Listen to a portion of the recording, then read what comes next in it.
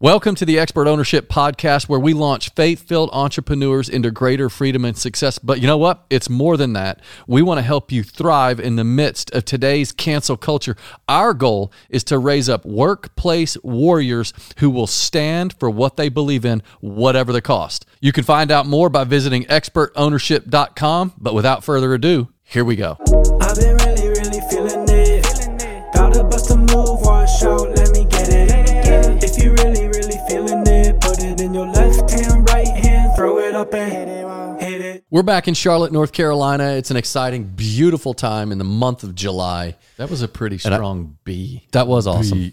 Beautiful time. I'm David. This is my evil twin brother, Jason. We're going to be talking about how to discover your value proposition in the marketplace, whether it's a good or a service. How do you discover it? And there's a 3-step process that we've used that we know is going to be a blessing to you today. So tune in. It's awesome. Christian Healthcare Ministries sponsors this.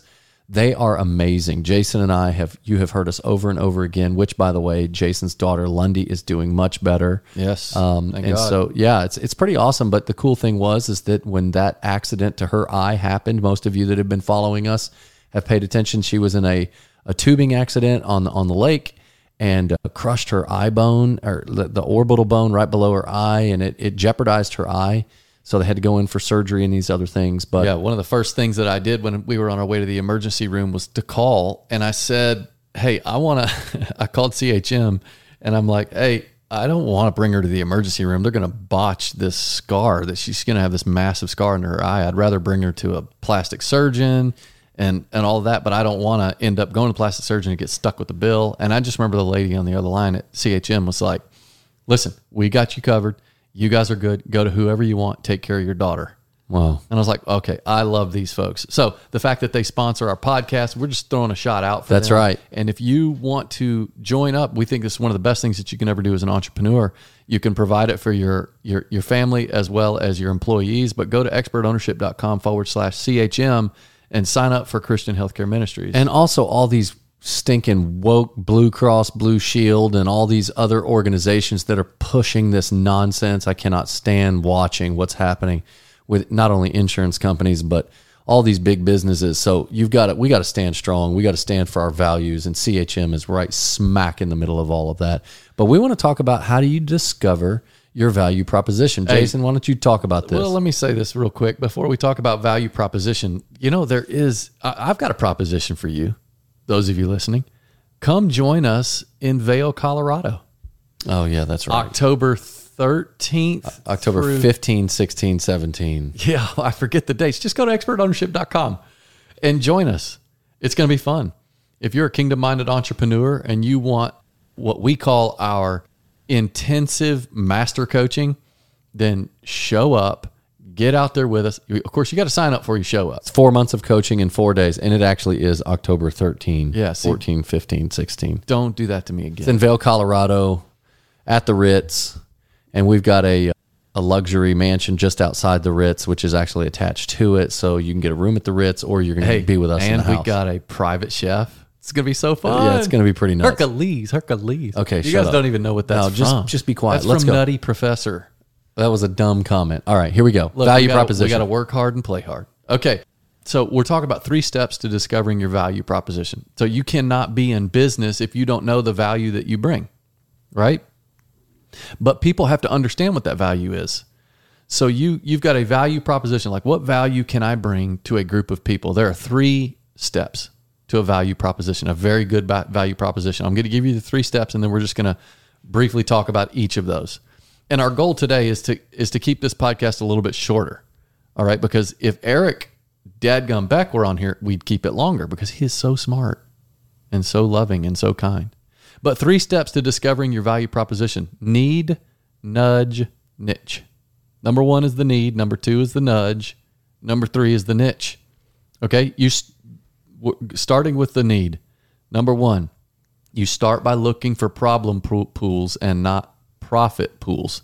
You botched that. Fubbed that, but it's problem pools. It's problem pools, not profit pools. Because the thing is yes, we all need to make profit. Even in Isaiah chapter 48, verse 17, it says, I am the Lord your God who teaches you to profit, who leads you in the way you should go.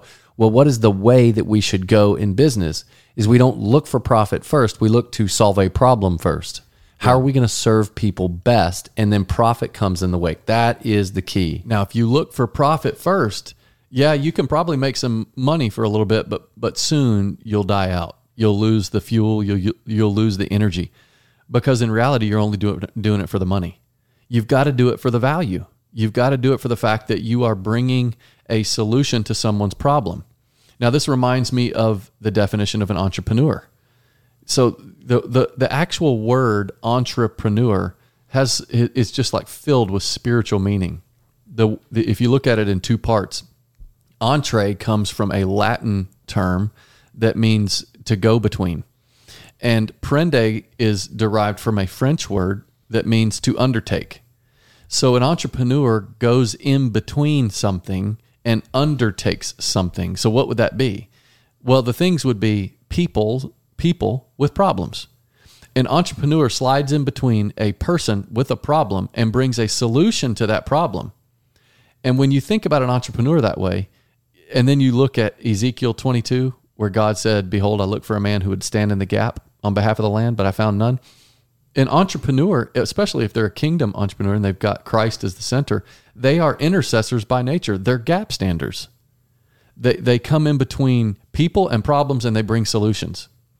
So if you want to define a value proposition, either it's your first value proposition, or you're in the position like David and I were 10 years into business, where we were on like our 12th or 13th value proposition underneath the same tax identification number.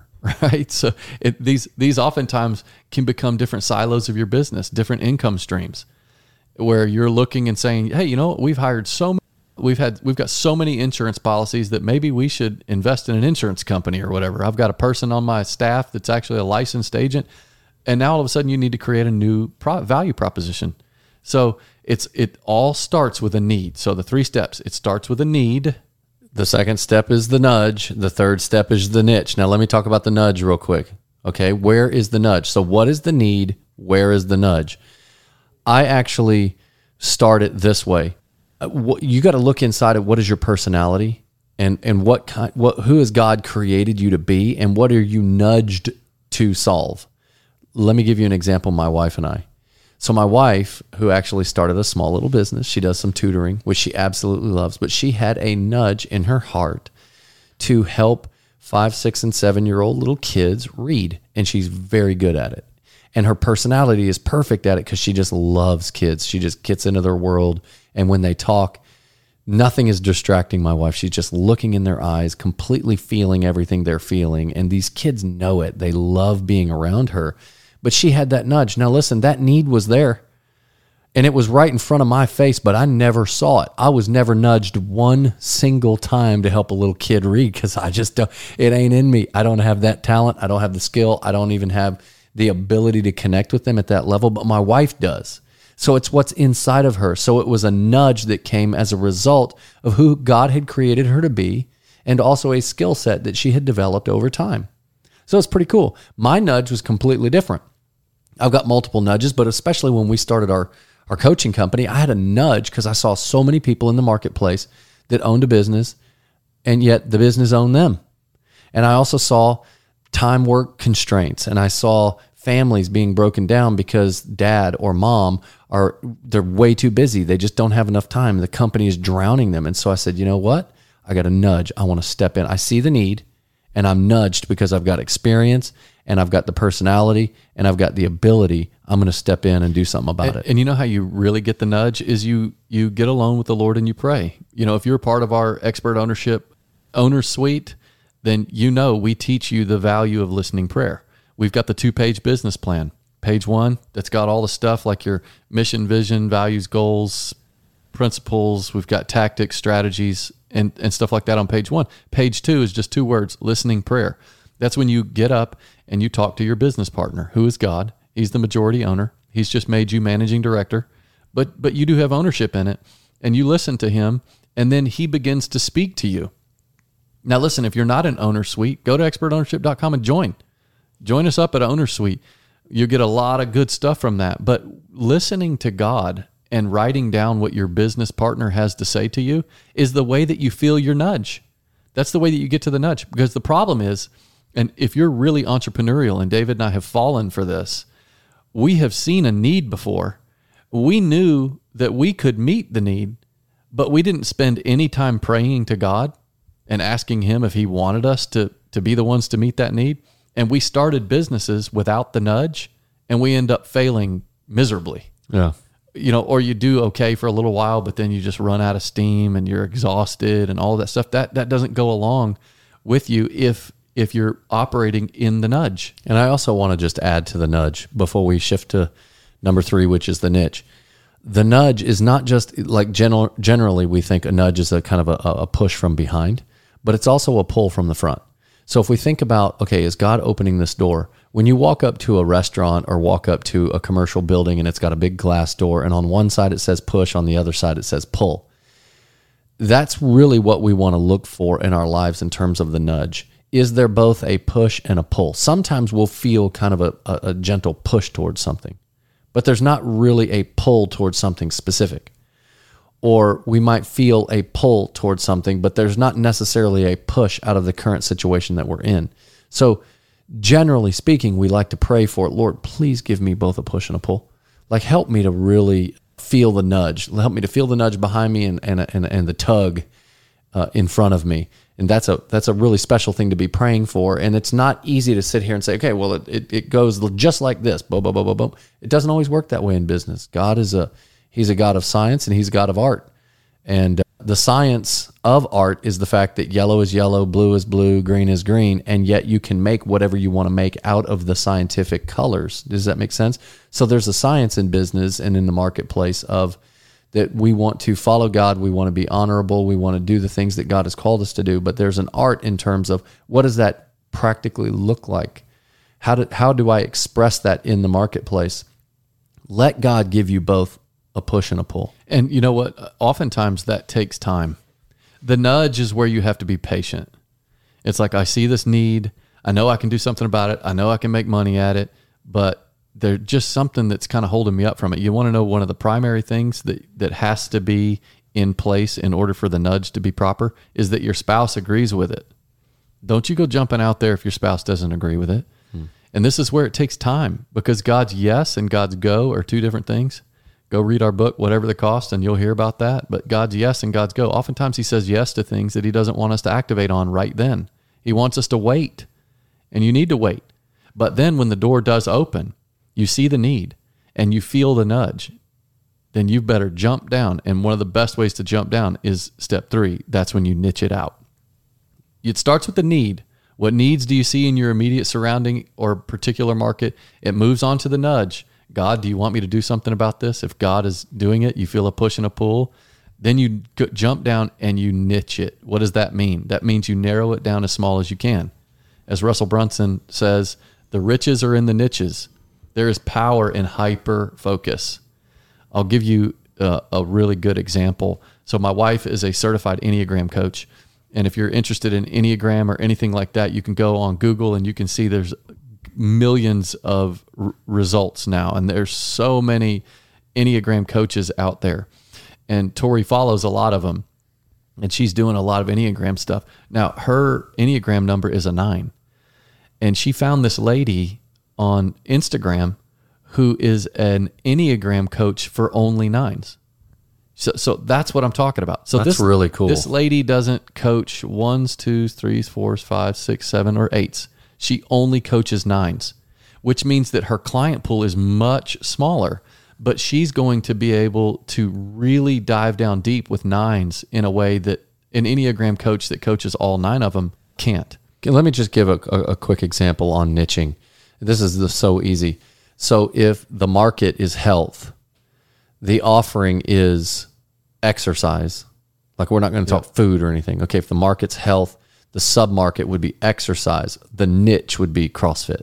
Yeah, and then a hyper niche on that could be CrossFit Olympic lifting. Yeah, ollies or whatever. So that's just a simple way to just think about niching. Yeah, that's exactly. But your goal is to niche it down, because you've been uniquely designed to help people in a very specific certain way.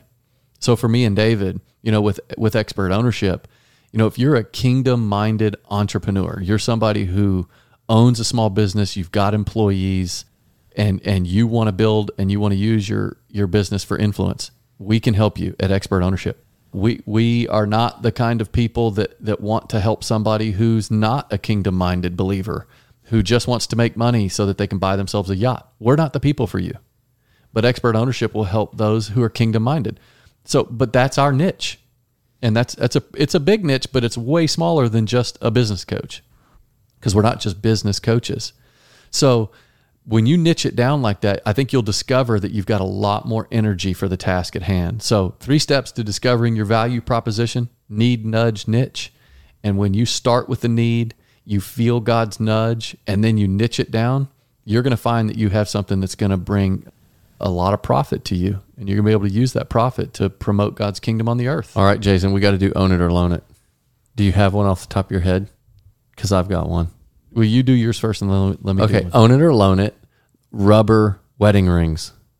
We've already done that one. No, we didn't. Yeah, we did. When? It was like 3 months ago. Yeah, What? we did it. Yeah. Samuel, No, shush. I think Larry. Okay. Yeah, you Okay. own it. You can own it. Now, I still have my wedding ring from I don't remember that. 22 years Did ago. I talk about it? But listen, here. So how about own it or loan it? Rainbow sandals.